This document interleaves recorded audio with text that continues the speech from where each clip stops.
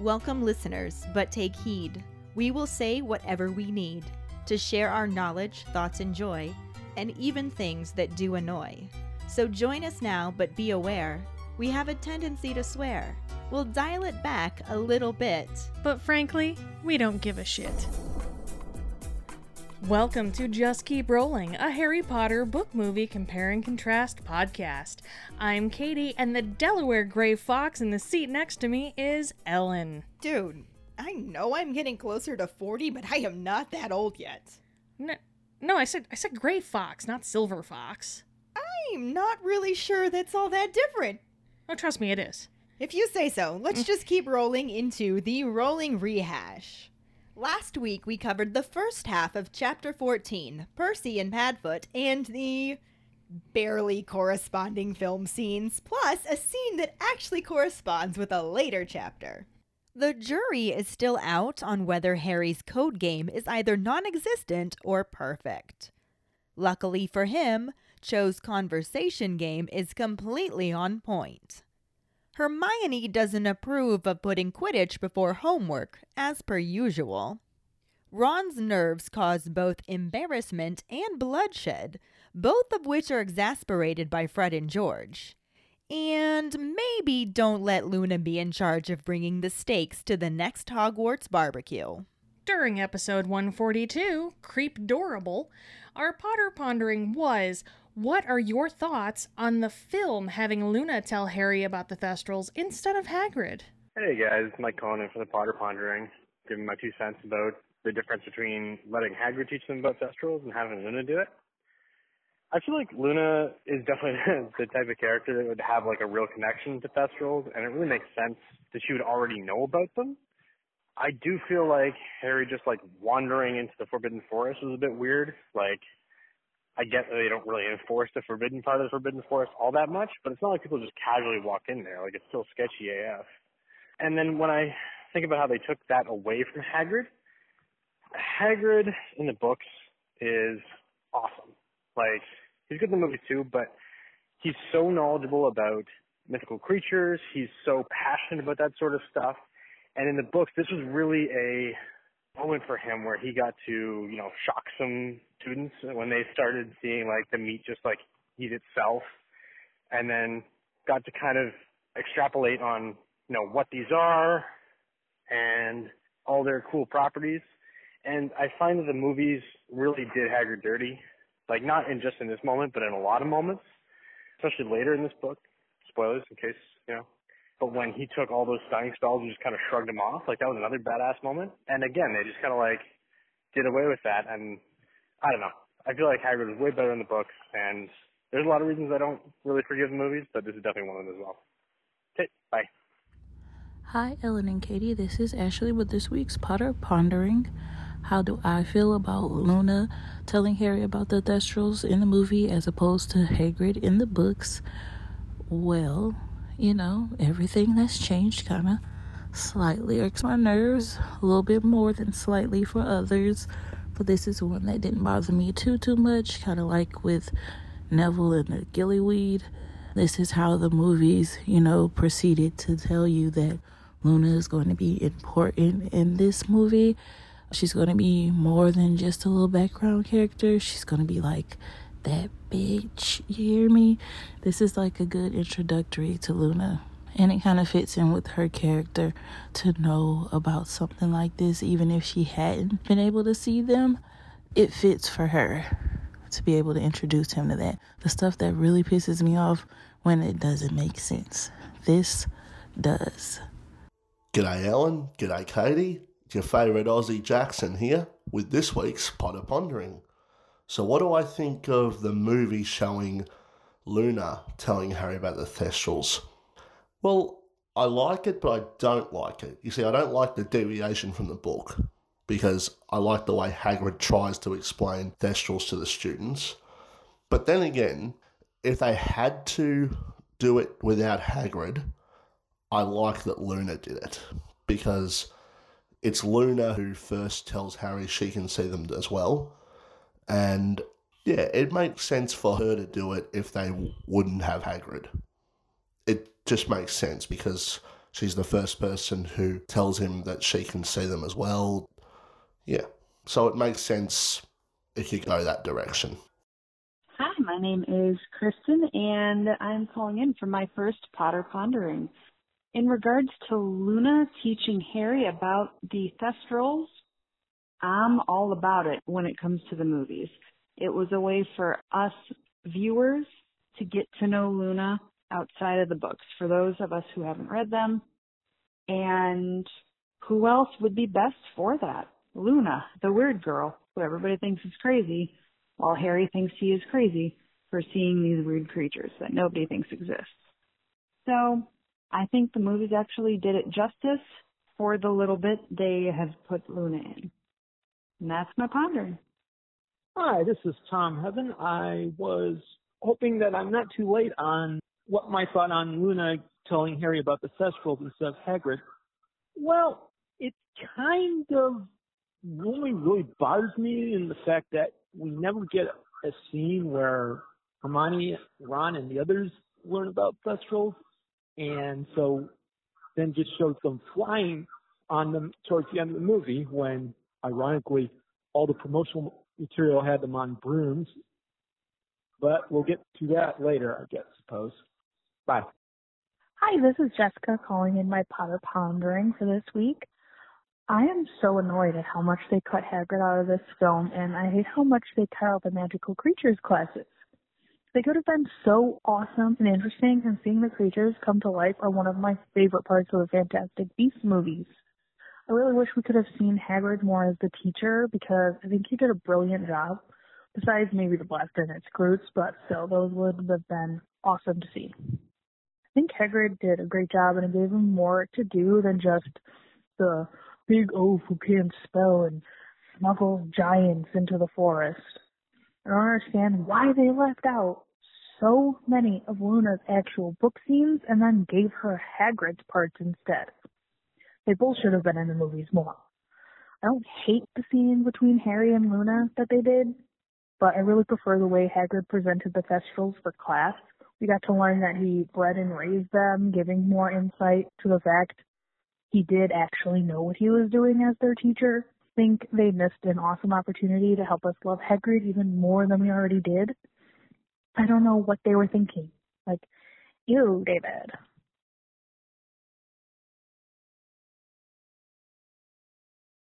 Thank you so much for your responses. Our trivia question last week was, what is Jupiter's biggest moon called? Jupiter's biggest moon is called Ganymede, not Callisto. Congratulations goes to Megan Slater. Woohoo! She's back and determined to build up her streak again. This woman takes it seriously too. Oh, she's not messing around. She studies the chapter ahead of time and takes notes of possible trivia questions. Are we sure she's not your clone? I'm almost considering just hiring her to help out with stuff. I mean, I feel like she's just you. If you recall, you literally took notes when we went to do trivia. Well, yeah. How else are you going to get the answers right? But if there's anyone to give Mike a run for his money, I think it's Megan. Yeah, we shall see. For now, let's just keep rolling into the second half of Chapter 14, Percy and Padfoot, and the not really corresponding film scenes. Chapter 14, Percy and Padfoot, Part 2. Harry and Ron return to the Gryffindor common room about a half hour later, and Hermione coolly asks them how practice was.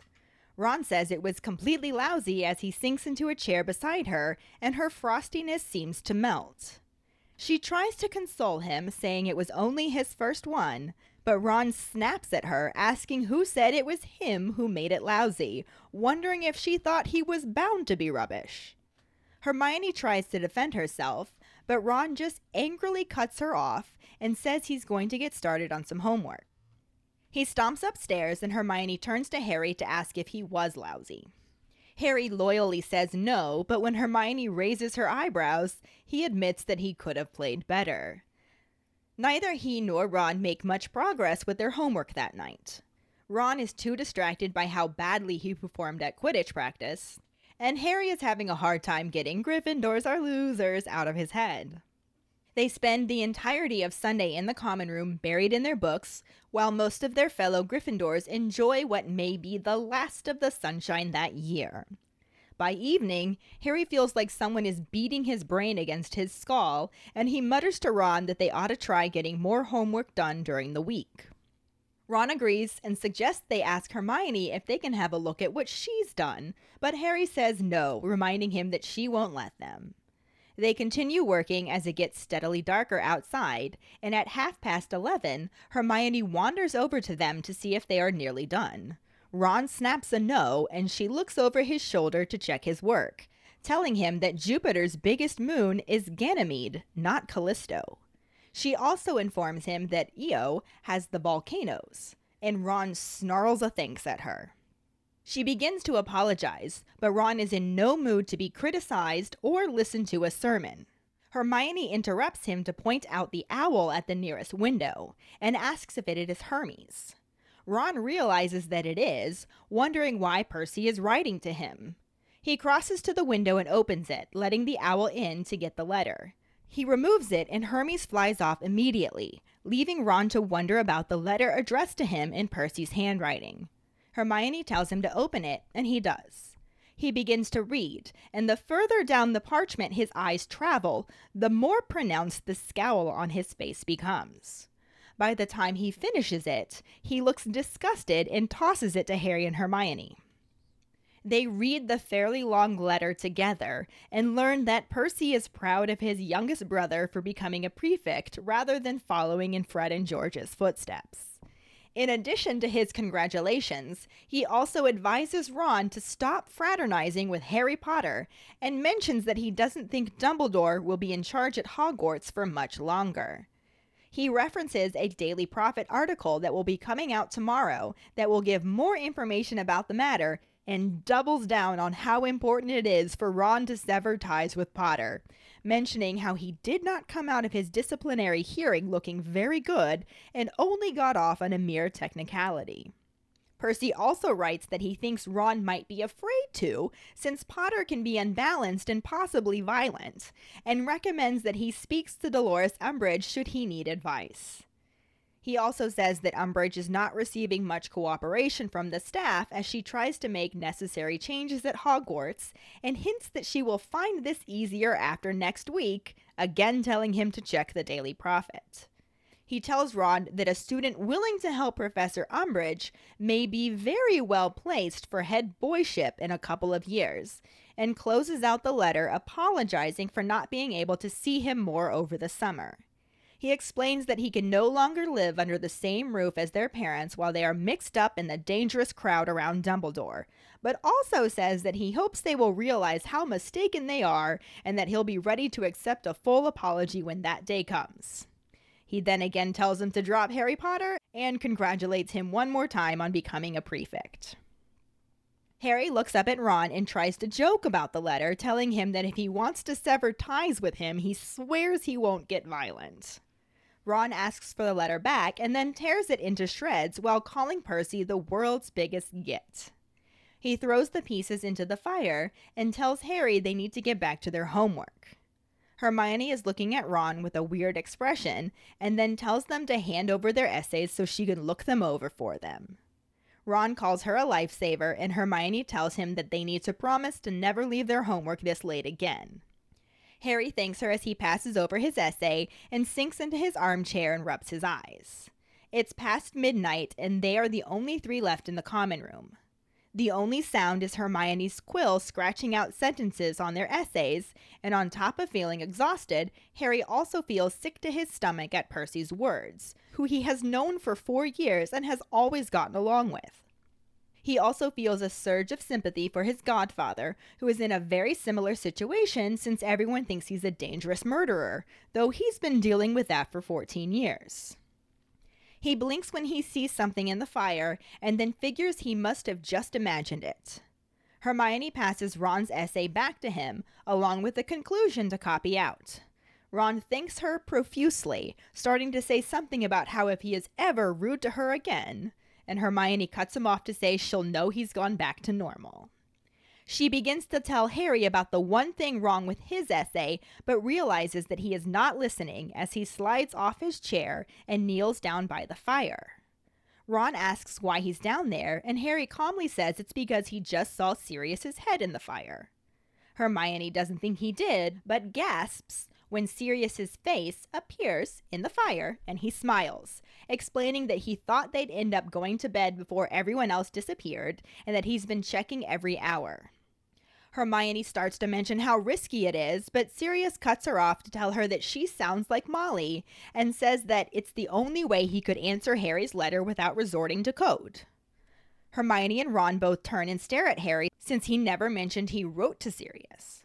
Harry says that he forgot and tells Hermione not to look at him like that since there was no way anyone could have gotten secret information out of it. Sirius confirms this and immediately brings up his scar in case they get disturbed. He says that they don't think it's anything to worry about since it's bound to ache more often now that Voldemort is back. Harry asks if he thinks it could have anything to do with Umbridge touching him, and Sirius says he doubts it since he's sure she's no Death Eater. Harry calls her foul enough to be one, which Ron and Hermione vehemently nod in agreement at. But Sirius smiles and says that the world isn't split into good people and Death Eaters. He does confirm that she is a nasty piece of work, saying they should hear what Remus has to say about her. Harry wonders if Lupin knows Umbridge, and Sirius explains that she's the one who drafted some anti-werewolf legislation that makes it almost impossible for him to get a job. Harry's dislike for the woman deepens, and Hermione wants to know what she has against werewolves. Sirius figures she's scared of them, but also informs them that she loathes part humans in general, and also campaigned to have mer-people rounded up and tagged. He asks what her lessons are like, wondering if she's training them all to kill half-breeds, and Harry tells him that she isn't letting them use magic at all. This actually doesn't seem to surprise Sirius, who says their information from inside the Ministry is that Fudge doesn't want them trained in combat.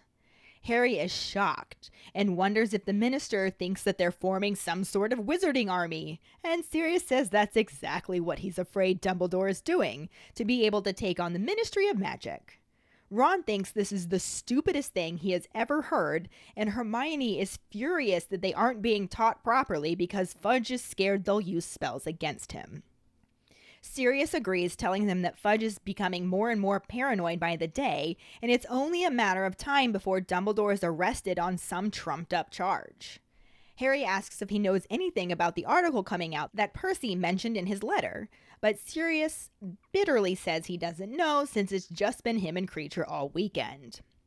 Changing the subject, Harry asks about Hagrid, and Sirius informs them that he was supposed to be back by now and no one is sure why he isn't. He tries to console the trio, letting them know that Dumbledore isn't worried, so they shouldn't be either, and he's sure Hagrid is fine. He was with Madame Maxime, who they have been in touch with, and she said they were separated on their journey, but there is nothing to suggest he isn't fine. They aren't really convinced, so Sirius hastily advises them not to ask too many questions and draw attention to his absence. He also asks for their next Hogsmeade weekend so he can try to sneak out and meet them, but both Harry and Hermione shoot this idea down. Hermione asks if he saw the Daily Prophet, but Sirius isn't worried about it since they're always guessing where he is. Harry tries to explain to him that they don't think it's a guess this time based on something Malfoy said on the train. Sirius seems to get the point, but is also disappointed that they don't want to take the risk. He tells Harry that he's less like James than he thought, and makes an excuse to leave when Harry tries to argue. He tells Harry that he'll write a time he can make it back in the fire if they can stand to risk it, and disappears with a pop.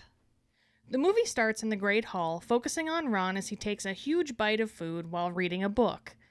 Ginny is sitting next to him and looks on in disgust as the camera zooms out, showing an equally disgusted Hermione sitting across from him, asking if he ever stops eating.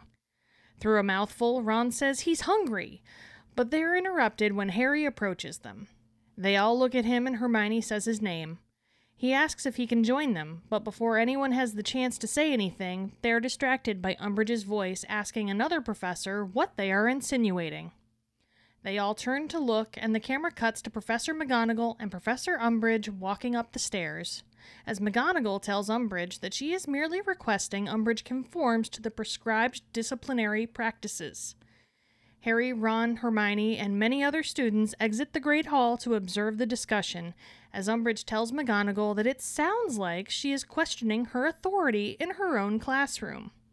She moves up a step to be taller, pointedly calling her Minerva, and McGonagall also moves up a step as she responds with an equally pointed, "Not at all, Dolores," and explains that it is merely about her medieval methods.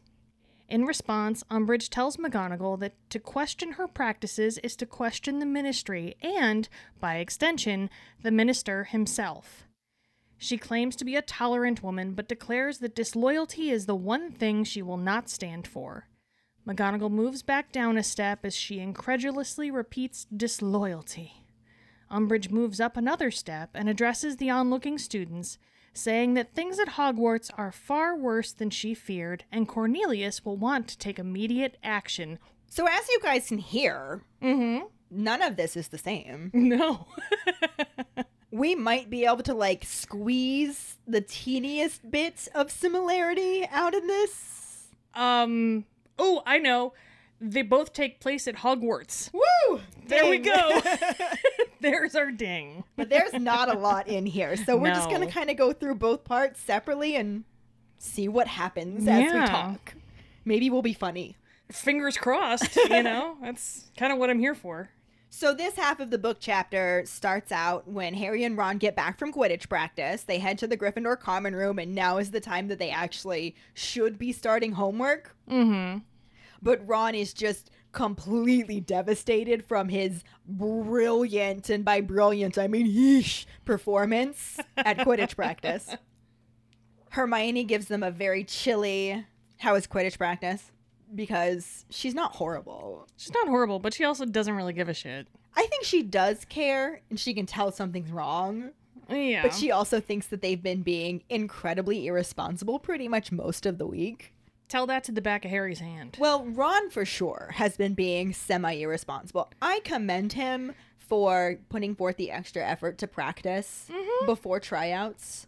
However, he probably should have practiced and done homework. I'm Ron. Yeah.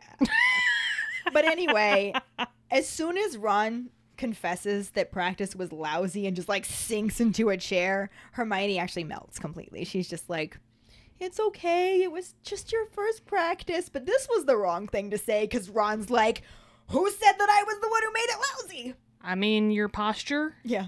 Your Kinda general you. demeanor? Yeah.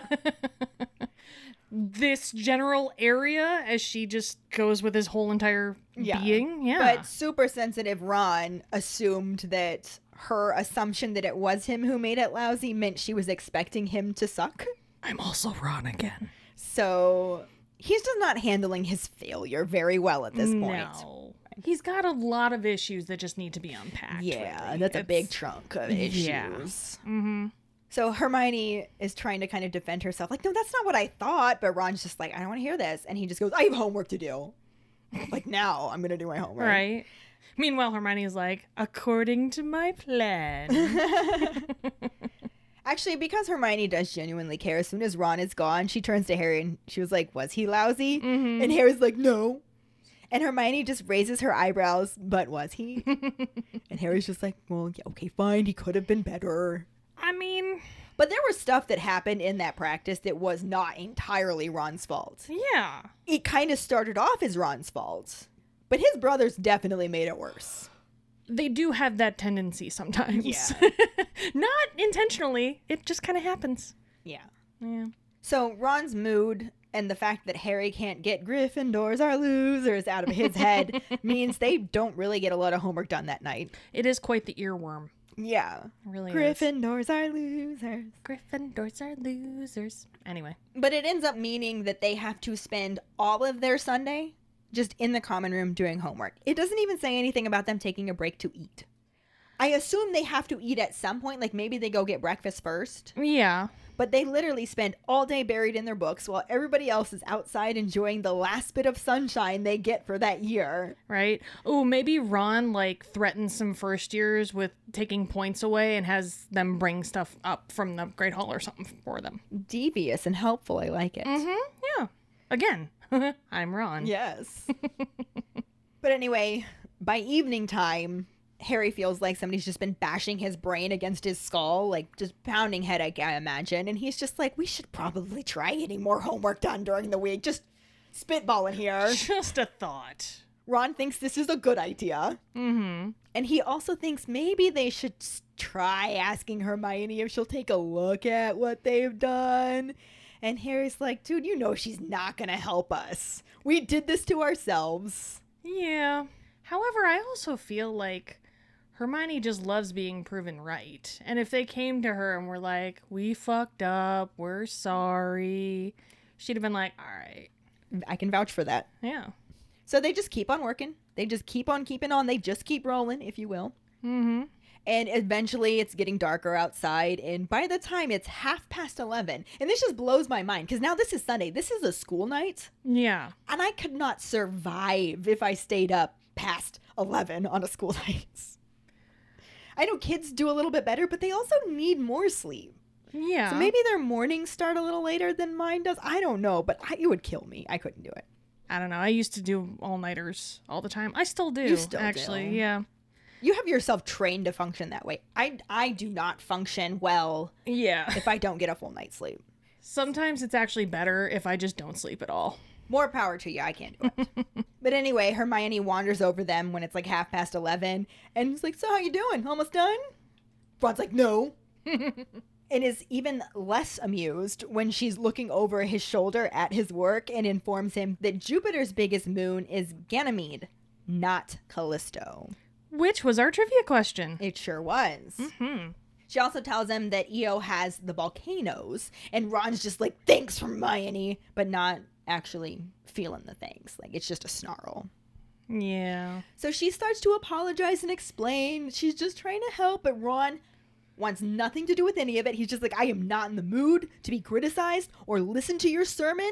And Hermione's just like, no, like, look, and points out the window, and there's an owl out there with a letter, and she says, isn't that Hermes? Ron looks and confirms that it is his brother's owl, and it's like, why would Percy be writing to me? And he gets up and opens the window, lets Hermes in, unties the letter, and the bird flies off immediately, and Ron's just looking at it like, yeah, this is Percy's handwriting. Why is he writing to me? Like, he hasn't talked to Percy all summer. Yeah. So he's like, why would Percy be writing to me? And Hermione's like, well, open it and find out, doofus.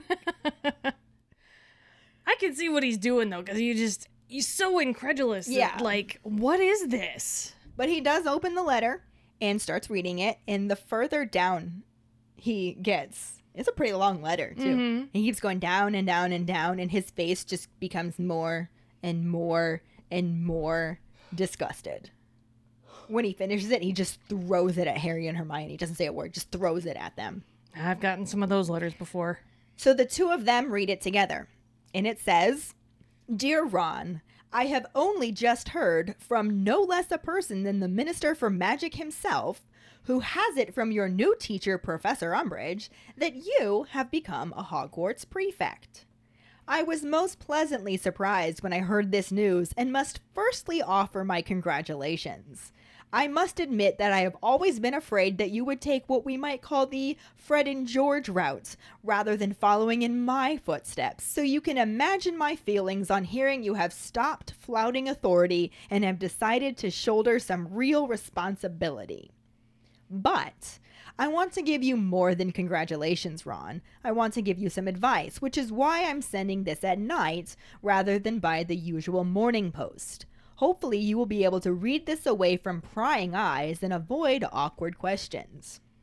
From something the minister let slip when telling me you are now a prefect, I gather that you are still seeing a lot of Harry Potter. I must tell you, Ron, that nothing could put you in danger of losing your badge more than continued fraternization with that boy. Yes, I'm sure you are surprised to hear this. No doubt you will say that Potter has always been Dumbledore's favorite, but I feel bound to tell you that Dumbledore may not be in charge at Hogwarts much longer, and the people who count have a very different and probably more accurate view of Potter's behavior. I shall say no more here, but if you look at the Daily Prophet tomorrow, you will get a good idea of the way the wind is blowing and see if you can spot yours truly. Seriously, Ron, you do not want to be tarred with the same brush as Potter. It could be very damaging to your future prospects. And I am talking here about life after school, too. As you must be aware, given that our father escorted him to court, Potter had a disciplinary hearing this summer in front of the whole Wizengamot, and he did not come out of it looking too good. He got off on a mere technicality, if you ask me, and many of the people I've spoken to remain convinced of his guilt. It may be that you are afraid to sever ties with Potter. I know that he can be unbalanced and, for all I know, violent. But if you have any worries about this or have spotted anything else in Potter's behavior that is troubling to you, I urge you to speak to Dolores Umbridge, a really delightful woman who I know will only be too happy to advise you. This leaves me to my other bit of advice. As I have hinted above, Dumbledore's regime at Hogwarts may soon be over. Your loyalty, Ron, should be not to him, but to the school and the ministry.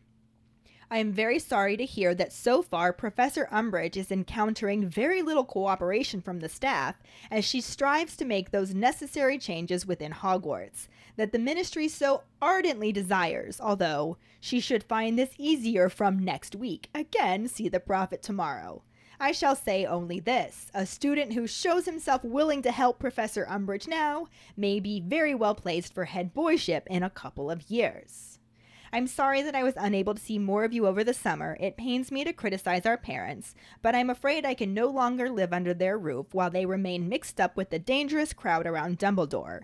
If you are writing to Mother at any point, you might want to tell her that a certain Sturgis Podmore, who is a great friend of Dumbledore's, has recently been sent to Azkaban for trespass at the Ministry. Perhaps that will open their eyes to the kind of petty criminals with whom they are currently rubbing shoulders.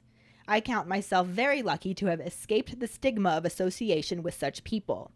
The minister really could not be more gracious to me, and I do hope, Ron, that you will not allow family ties to blind you to the misguided nature of our parents' beliefs and actions either. I sincerely hope that in time they will realize how mistaken they were, and I shall, of course, be ready to accept a full apology when that day comes. Please think over what I have said most carefully, particularly the bit about Harry Potter, and congratulations again on becoming a prefect. Your brother, Percy. There is no way you fell asleep during that travesty of a letter. What's going on? I was lulled to sleep by the monotonous tones of Percy fucking Weasley droning on and on. I mean, it may be droned, but it was too infuriating to lull you to sleep. You know, Helen, sometimes you just gotta block it out. But what I'm gathering is the TLDR version of this is basically shit's about to go down. Don't put your eggs all in the Potter basket. Basically, yeah. Type of shit. Yeah, gotcha. Basically, yeah. And Harry and Hermione finish reading the letter and are just like, what the fuck? Mm-hmm. And Harry tries to make a joke about it. That is because how he what handles else things, can you do? Right? And he says, if you want to sever ties with me, I swear I won't get violent. Which is funny, but at the same time, not really. No. And Ron, who normally would laugh at something like that, is unamused, and he just shreds the letter and throws it in the fire. I mean, that's his brother. It's his brother, and he doesn't even want to discuss it now. He just immediately is like, we need to get back to our homework. Yeah. He just wants to forget about this shit. Mm-hmm. Which is understandable, I think. But it makes Hermione look at him with a strange expression on her face.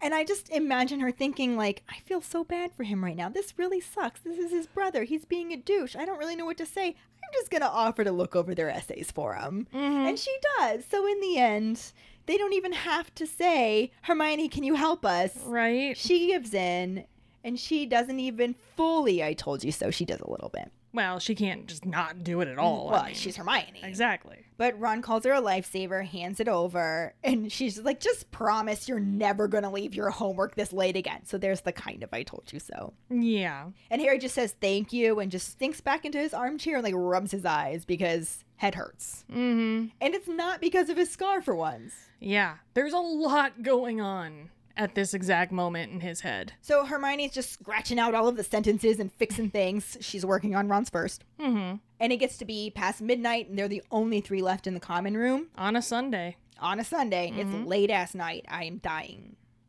Harry is exhausted as well. I think Harry gets me here. But he also just feels sick to his stomach from what Percy wrote. Like, even though he was trying to joke about it, that fucking sucks. He's known Percy for 4 years. They shared a tent at the Quidditch World Cup. Right? Like, this is his best friend's brother. He's like almost another brother to him, too. Yeah. He's never had an issue with him before. Not like this for sure. Yeah. It also makes him feel more sympathetic to his dogfather because this is basically exactly what Sirius has been dealing with, just times 14. Yeah. Although for a good chunk of that, he was like in solitude with just the Dementors. And I just realized what I said, and I really should say, not that Sirius had it better. Right. Being in Azkaban. Just, it was different. But funnily enough, as Harry is thinking about this sympathy for his dogfather, he thinks he sees his dogfather in the fire and just blinks. And he's like, no, it has to be just because I was thinking about him. Right. And he like rubs his eyes again. And at this point, Hermione had finished correcting Ron's essay and hands it back to him along with the conclusion that she wrote out for him to copy over. Sure. And Ron is just over there like, thank you so much. If I'm ever rude to you again. And Hermione says, then I'll know you've gone back to normal. Which we heard previously in the movie, just not at this part. We heard that a couple of episodes ago. Yeah, it was very much the same line, but kind of a different delivery. Yeah. Not necessarily delivery, but different package. Well, it's funny, because in the movie, she offered to do the introduction, and in the book, she did the conclusion. Oh, I take it back. Not a ding at all. No dings. No dings. Anyway, she begins to tell Harry that he actually had one mistake on his essay. He accidentally said that Europa was covered in mice instead of ice. Like, I think you misheard. But realizes pretty quickly that he's not listening at all because he's gotten down on his hands and knees and is actually inspecting the fireplace at this point. Mm-hmm. Ron's like, what are you doing down there? And Harry's like, I just saw Sirius's head in the fire. Boy, I think you need some sleep. He's not really fazed by it because it's not the first time that this has happened. True. They've communicated in the fire before, so it's entirely possible this can be what is happening. But Hermione's just like, there is no way Sirius is going to take that risk right now. And then Sirius's head pops back in the fireplace. Right. And she's like, Sirius, you're taking this risk right now. Remind me again, Hermione, what was pulling the carriages? Right? Just saying. She actually does try to tell him how risky it is when he says he's been popping in the fire every hour till everybody has gone. And he was worried that they were going to go to bed before everyone was. Mm-hmm. And she's just like, dude, you shouldn't be doing this. And he's just like, you sound like Molly. Risky, risky, risky. He's like, it's the only way I could answer Harry's letter without resorting to code. And then Hermione and Ron are like, you wrote Sirius a letter? You didn't say you wrote Sirius a letter. And he's just like, I forgot. But it is actually a legit he forgot because all of this happened right before Cho-ching totally flirted with him. There's a lot going on. Yeah. At that time. Yeah. So he legitimately forgot. For sure. That he had written and sent this letter. Mm-hmm. And in the movie, he barely sent the goddamn letter. Right. Like, he sent a letter, but it said fuck all. Definitely not what the book had. No. And he didn't forget he sent it either, but anyway, so he says he forgot, and he's saying, don't look at me like that, Hermione. I didn't give anything away. Nobody could have gotten secret information out of it, right, Sirius? And Sirius is like, yeah, it's really good. But he goes on to immediately bring up the actual issue of why Harry wrote the letter in the book anyway, bringing up the topic of his scar hurting, because he doesn't know how much time they have, and this is the pressing matter. Oh, yeah, get to the important shit right away. Yeah. For sure. And he says that he doesn't think that it's something that he has to worry about since it ached all the time when Voldemort was getting stronger, and now that he's back, it's bound to hurt more. Mm-hmm. And Harry wants to know if he thinks it could have anything to do with Umbridge touching him. And Sirius is like, I doubt that. because I am positive she is not a murder muncher. No, but she is a twat. She is definitely a twat, and Harry says that. Yeah. And Ron and Hermione are like, she's totally a twat. This is a Pepto-Bitch ma. And Sirius just smiles because he also thinks that she is a twat. But he then goes on to say that the world isn't split into good people and twats. I mean, murder munchers. Exactly. Same thing, kind of. But he definitely thinks she's a twat and says that they should hear what Remus has to say about her. And Harry's just like, oh, does he know her? Yeah, but he calls her a cunt. In a manner of speaking, he doesn't actually know her. More like knows of her because she is the Pepto-Bitchmal cunt who drafted the anti-werewolf legislation that makes it basically impossible for him to find a job. And Harry thinks back to how Lupin looks a little bit shabbier this year than usual and is like, that fucking cunt. Yeah. There's just no depths to which she will not sink. Oh, it gets better, too, because Hermione asks what she has against werewolves, and Sirius says she's probably scared of them, but also that she just loathes part humans to begin with. Yeah. She also campaigned to have all of the mer people rounded up and tagged. Because that's not vomit-inducing at all. It is actually vomit-inducing. I noticed. Just nearly vomited. I noticed. Yeah, I was being sarcastic. I wasn't. Sirius wonders if her lessons involve training them all to kill half-breeds, and Harry's like, actually, she's not letting us use magic at all. What a shocker. Right, this doesn't actually end up shocking Sirius either, who is the one who made the joke about training them to kill half-breeds, but in reality, he knows that their information from inside the Ministry is that Fudge doesn't even want them trained in combat. Yeah. And Harry's like, trained in combat? Does the Minister think we're forming some sort of wizarding army? Pretty much. Sirius says that's exactly what he thinks that Dumbledore is going to do, because he thinks she's just not going to stop at anything to take over at the Ministry, because we all know that's what Dumbledore has always wanted. The paranoia is strong with this man. It is so strong with this man. And even Ron thinks that this is the stupidest thing he's ever heard, comparing it to the shit he's heard Luna Lovegood say. That's pretty cray. That's not just cray, that's cray-cray. That's cray-cray in the hey-hey. Yeah. And then, of course, Hermione is absolutely furious to learn that she's not being properly prepared for her exams because Fudge is scared they're going to use the spells against him. Well, if there's one thing you do to piss off Hermione, it's fuck with her education, so... Yeah. Yeah. Or her friends. Well, them too. But definitely her education. Definitely education, yeah. Sirius agrees that it's stupid, that it's infuriating, that Fudge is becoming more and more paranoid by the day, and tells him that it's really only a matter of time before he tries to get Dumbledore arrested on some made-up charge. I mean, I'm surprised it hasn't happened already. Give it time. Well, I know. Harry brings up the article that Percy mentioned, wondering if Sirius knows anything about it, and he doesn't, and he bitterly mentions how it's just been him and Kreacher all weekend. He hasn't even gotten to talk to any Order members. Ugh. So Harry's like, let's change the subject. Yeah, new topic. What about Hagrid? Know anything about Hagrid? Yeah. So, hey, we're maybe going to get to the bottom of this, except no, we're not. Because Sirius is like, well, he was supposed to be back by now, but no one's sure why he's not. And it's not like he's easy to miss. Right. If he came back, you'd know, so. And he had been traveling with Madame Maxime, and they have spoken to her, and all they've gotten is they got separated on their journey. But there's nothing to suggest he's in any kind of danger or anything's wrong or anything at all. And Sirius is like, I'm really just trying to, now I see the look on your faces, and you look really worried, and I wasn't trying to make you more worried. I'm sure he's fine. It's all fine. We'll see him soon. Maybe don't ask a lot of questions, though. We don't want to draw attention to his absence. I'm not gonna lie, like, all of that is just, I'm planning Hagrid's funeral at that moment in Right? my head. Like, oh God. Like, you're How not do you helping. get a coffin that big? We'll just have to chop down a redwood and hollow it out. Something. I don't want to think about this anymore. Moving on. So Sirius, also trying to change the subject, asks for their next Hogsmeade weekend so he can try to sneak out and meet up with them. And Harry and Hermione are both like, no! Bad call. Bad call. No. Hermione says, did you see the Daily Prophet? And Sirius is like, oh, that's nothing. They're always trying to guess where I am. This is nothing. And Harry's just like, I don't think this is nothing. Like, based on a comment that Nazi von Douchebag II made on the train, I think they know. Yeah, maybe let's take this seriously this time, guy. Sirius doesn't want to take it seriously, but he does seem to get the point. It just expresses his disappointment that they don't want to take the risk.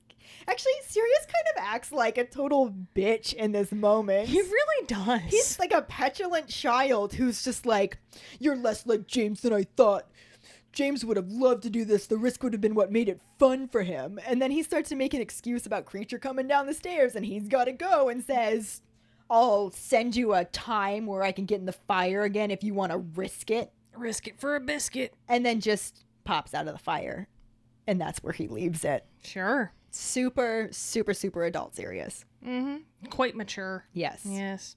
But basically none of this happens in the movie. Aside from a similar scene with Sirius that happens a little later. So we're not even going to be talking about that now. Yeah, we'll touch on that when we get to it. Mm-hmm. This did not line up well. No, not at all. But I mean, we had to put this part somewhere, and where the fuck else are you going to put it? And so here we go. Instead, here we are in the Great Hall. We see Ginny sitting next to Ron and side-eyeing him as he chomps down on a big ol' sausage. Big old sausage. Big ol' sausage. You know what I'm saying? Like, It was a big old it sausage. was a big fucking sausage. It was an intimidating sausage. It was juicy and thick-looking and... Let's keep going. Yeah. I was thinking about something else. Sorry about that. Cue snarky comment from Hermione about Ron always eating, and his snarky response back that he's hungry. So funny. But here's the thing. There is food on the goddamn tables. A lot of it, in fact. Almost as though they were in a place where students gather during certain predetermined times when food is typically served in order to help keep the students of the school well fed and able to keep up their strength during their lessons. Holy shit. Wait! It's fucking breakfast! What? It's breakfast! How dare Ron be hungry at breakfast? How dare he? How dare he sup in the Great Hall? What? There is literally a rack of toast the length of Fred Wolfa's vagina in front of them. Are we just supposed to ignore that? No, he is supposed to spelunk that toast. I'm saying, ugh, look, I am all for making jokes about Ron eating at weird times or eating more than he could possibly fit into his body without some sort of hollowed out appendage. But this is just stupid. I mean, at least he's sitting there reading an owl study guide while he eats. You know, when is Hermione going to bring that up? No, of course not. She's going to be like, do you ever stop eating? And I know this is a really weird nitpick, but it pisses me off so much because it's like, what the fuck is he supposed to do? I honestly think that if they had gone the route of Hermione being concerned he was about to get that big old juicy sausage on the book, it would have made more sense. You know what? I'd have gone with that too. Sure. But no. Sure. Fine. I'll take that. Fine. But no, she's... Do you ever stop eating? It's fucking breakfast. He's supposed to eat at breakfast. You'd think. However, I digress. I just gotta walk away from this one. Because before Ron can make any of the above points himself, Harry comes up behind Hermione with his sad puppy eyes because he realized he done pissed all over their feelings and now he feels bad about it. And he asks if he can join them, and Hermione kind of gives him a look that says, like, of course you can, you stupid plum. But before she can actually vocalize that, a commotion that sounds an awful lot like a dentist scraping his drill over a chalkboard can be heard coming from the castle foyer. Oh. Wonder what that is. What's interesting about this is, yes, in the books, Harry was being a little bit caps lock Harry towards them. Mm-hmm. But never to the point where he had to ask permission to join them. Yeah. It was always just, of course. Like, he never had to give him, like, the puppy dog eyes to see if he could sit at their table. They like, totally understood where he was coming from, and it never got bad enough towards them. Like, he'd snap at them now and then, but not to the point where he felt like they wouldn't want him to sit with them. Right? At no point was he in danger of Hermione turning Gretchen Wieners and being like, you can't sit with us! No, that wasn't going to happen. So anyway, pretty much everyone in the vicinity stops what they're doing, which, side note, for the most part, is eating fucking breakfast. Because everybody in the Great Hall is eating because it's breakfast time. not just run. Mother. Just keep rolling. And slowly they start trickling into the foyer to see what all the hullabaloo is about. We join them to see McGonagall and Umbridge engaged in a low-key cat fight. You see what I did there? Because McGonagall's a cat, and Umbridge is all about cats and shit. Yeah, so that's a thing. They take turns politely barbing at each other while playing musical steps, fighting over who literally has the high ground. McGonagall kindly requests that Bitchmall quit scarring her students, since, of course, that's the job of the many death traps already in place throughout the castle and on the Quidditch field. Well, yeah. Duh. We already have things doing that. Umbridge, like, fuck off. And those can all be counted as accidents. Like, this is too blatant. You can't do this. Exactly. But Umbridge just takes another step up as she innocently questions if McGonagall is trying to tell her how to run her own goddamn classroom, punctuating the inquiry by referring to McGonagall by her first name. Claws are about to come out. Catfight's getting a little less low-key. Right? McGonagall says, of course not, also referring to the other woman by her first name, while taking another step up and continuing on to say what she is questioning is her batshit crazy-ass corporal punishment. Again, if Not Moody couldn't do a little harmless transfiguration, harmfully transfiguring her students' hands to look like fresh ground beef is definitely out of the question. You would think. You would think, right? The one thing that's bothering me about this, before the thing that we'll get to. The one thing? Yeah. Quite a few things bother me about this. The biggest thing right here is McGonagall is a fucking professional. There is absolutely no way she would have addressed this where there could be possible student witnesses. True. I just have to say that right now. Yeah. Meanwhile, Twadio Kuntenstein then pulls out the ministry card and tells Minnie that if she disagrees with her ways, then that means she is obviously a traitor who hates the government. Which, while it's a huge leap to make, is really pretty par for the course with this bitch. Yeah, that tracks. Exactly. She refers to herself as a tolerant woman. Let me repeat that. She refers to herself as a tolerant woman. Which, let's face it, the only way this could be even more of a false statement would be if it were coming from, I don't know, Sirius's twat bagel mother. Which Harry said she is nearly as nice as his twat bagel mother. Exactly.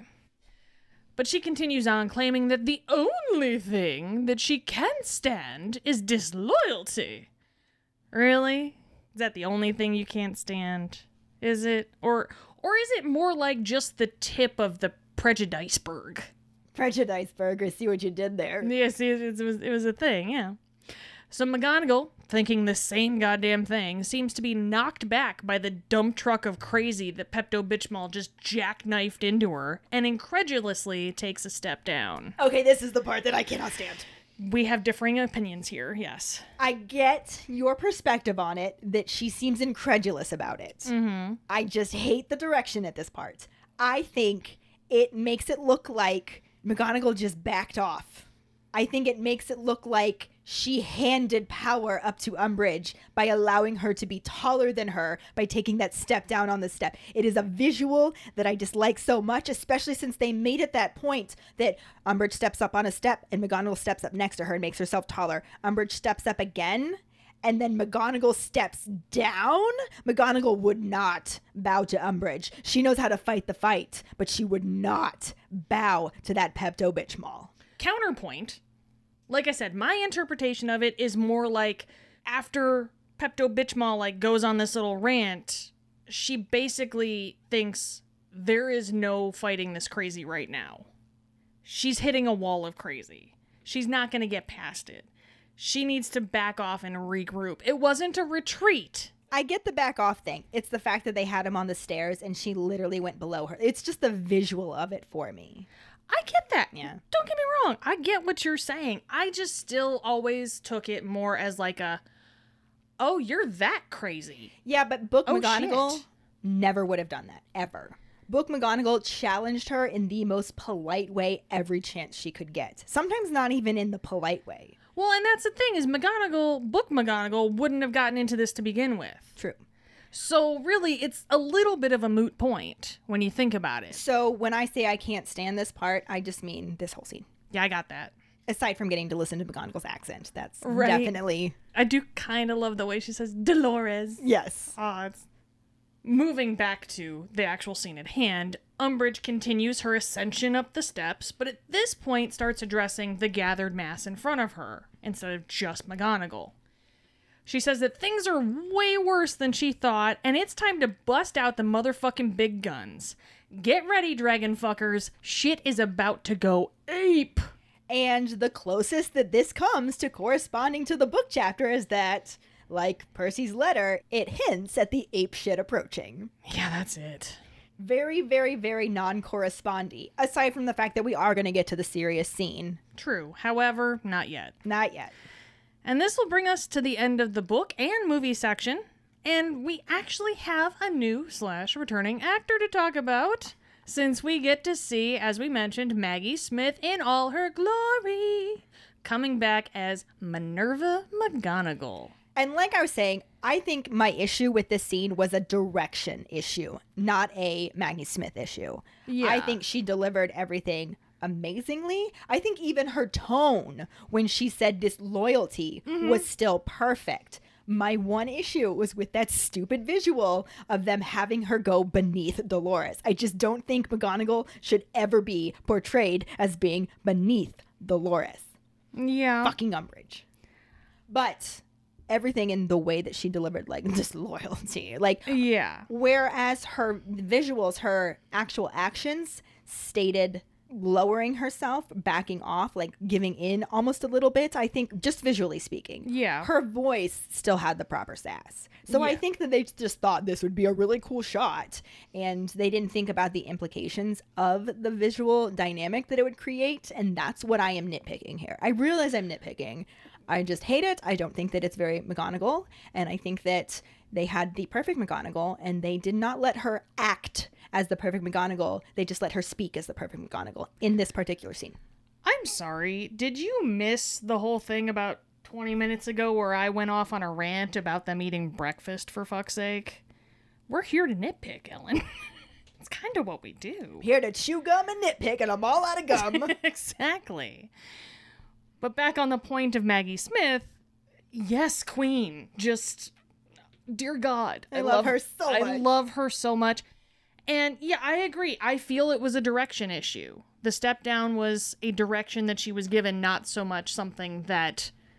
Because she knows McGonagall. She knows McGonagall inside and out. However, I think she was influenced poorly by... Ew, David. You, David. Mm-hmm. And to the bereavement of us all, really.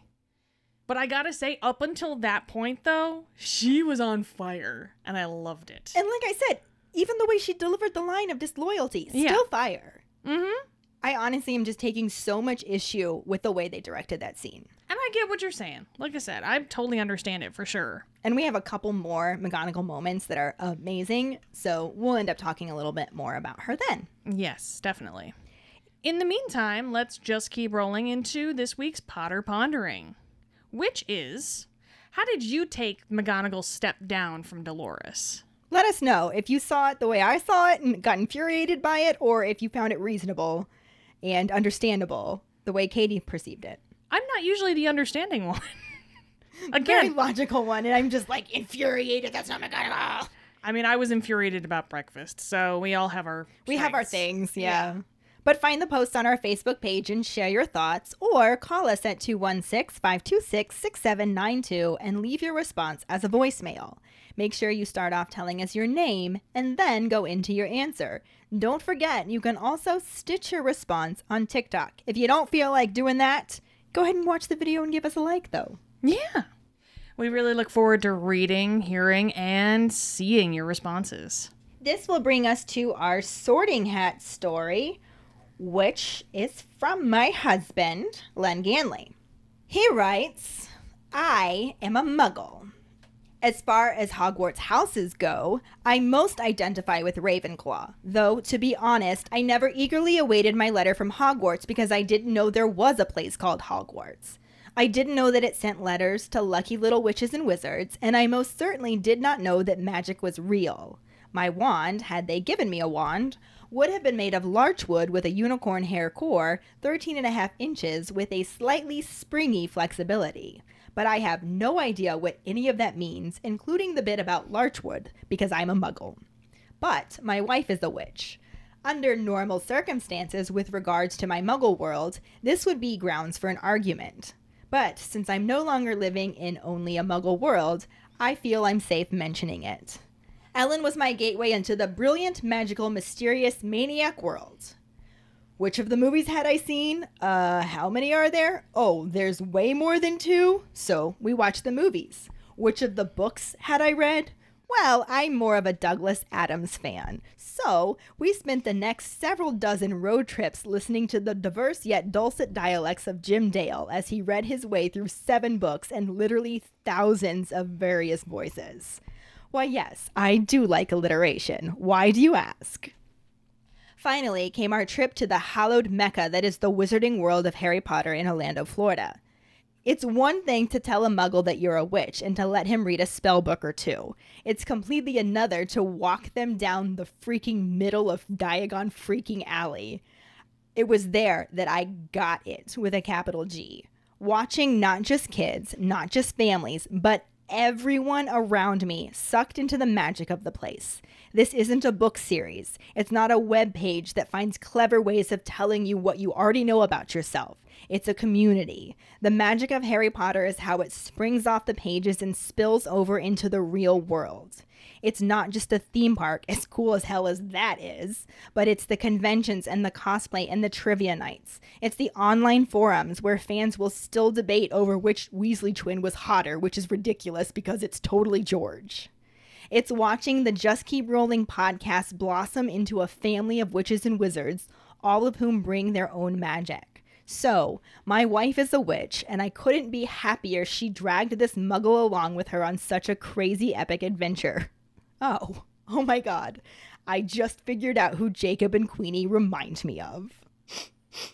Nerd. Shut up. I love my husband so much. Much better than what my husband would write. It would just be like, I'm Steve, I'm Hagrid, the end. I'm pretty sure we have his somewhere too, and I'm gonna have you reread it. I think I just did, but okay. Well, he's gotta get his own post. That's why I wanted to do this, so I can make Lena post too. But anyway, thank you so much for writing me the Sorting Hat story so that I could share it with our amazing keepers. Because you're so right. This really has blossomed into an amazing family and our own amazing community. And we're getting more and more people calling in Potter Ponderings and becoming patrons. And we just keep getting to grow our family. Leaving comments. Oh my God, you guys are incredible. And you really are the best part about doing this. So please keep it up and we'll keep it up. Definitely. And make sure to share your Sorting Hat story with us too, because we want to hear from everybody. You can email it to us at justkeeprolling@gmail.com. Let us know your house, wand, Patronus, how you got into Harry Potter, and anything else that you might want to share with us. Or you can message it to us over social media. This week's trivia question is, what are the different wizarding grade letters and what do they stand for? The first one who responds with the correct answer and the code word #NotABC will get a sticker. Another way to get a sticker is to rate and review us through iTunes or Facebook. Make sure to email us at justkeeprolling@gmail.com to let us know you did, and we'll get back to you to figure out which sticker you want and where to send it. Don't forget to find us and follow us on Facebook at JKR Podcast and Twitter and Instagram at Just Keep Rolling. Following us on Podbean at justkeeprolling.podbean.com will get you the episode as early as possible and give you a leg up in answering the trivia question. Make sure to check out our website at justkeeprolling.com, and don't forget to subscribe to our YouTube channel.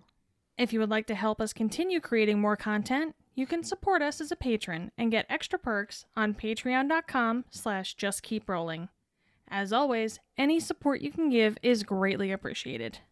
So by the time that he actually hears this will be like almost a week late, but we do want to take a moment to wish one of our patrons a very happy birthday. Yes, happy birthday to Max Nash. Or as we lovingly call him, my DPBB, which is a nickname that he actually gave himself. it happened from a Cards Against Humanity's game that I'm not going to repeat what it stands for because it is just that mean and I felt horrible playing the card. Mm-hmm. But he is now my DPBB.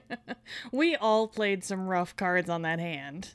But you know what? He took it in stride, and he still loves us, and we still love him. And so we have to say happy birthday to you, Max. Today that we're recording this is actually his official birthday. Yes. But he won't hear this for a while. But that's okay. We'll still love him then, too. It still applies. He knows we wished him in the chat, and he knows that we're thinking it now on his actual birthday. So happy birthday, Max. We love you. Mm-hmm. Mwah. Mwah. And join us next week when we talk about the first half of Chapter 15, the Hogwarts High Inquisitor, and the kind of corresponding film scenes. Thanks for listening. We hope you hear us again. I'm Katie. I'm Ellen. Until the next time, just keep rolling.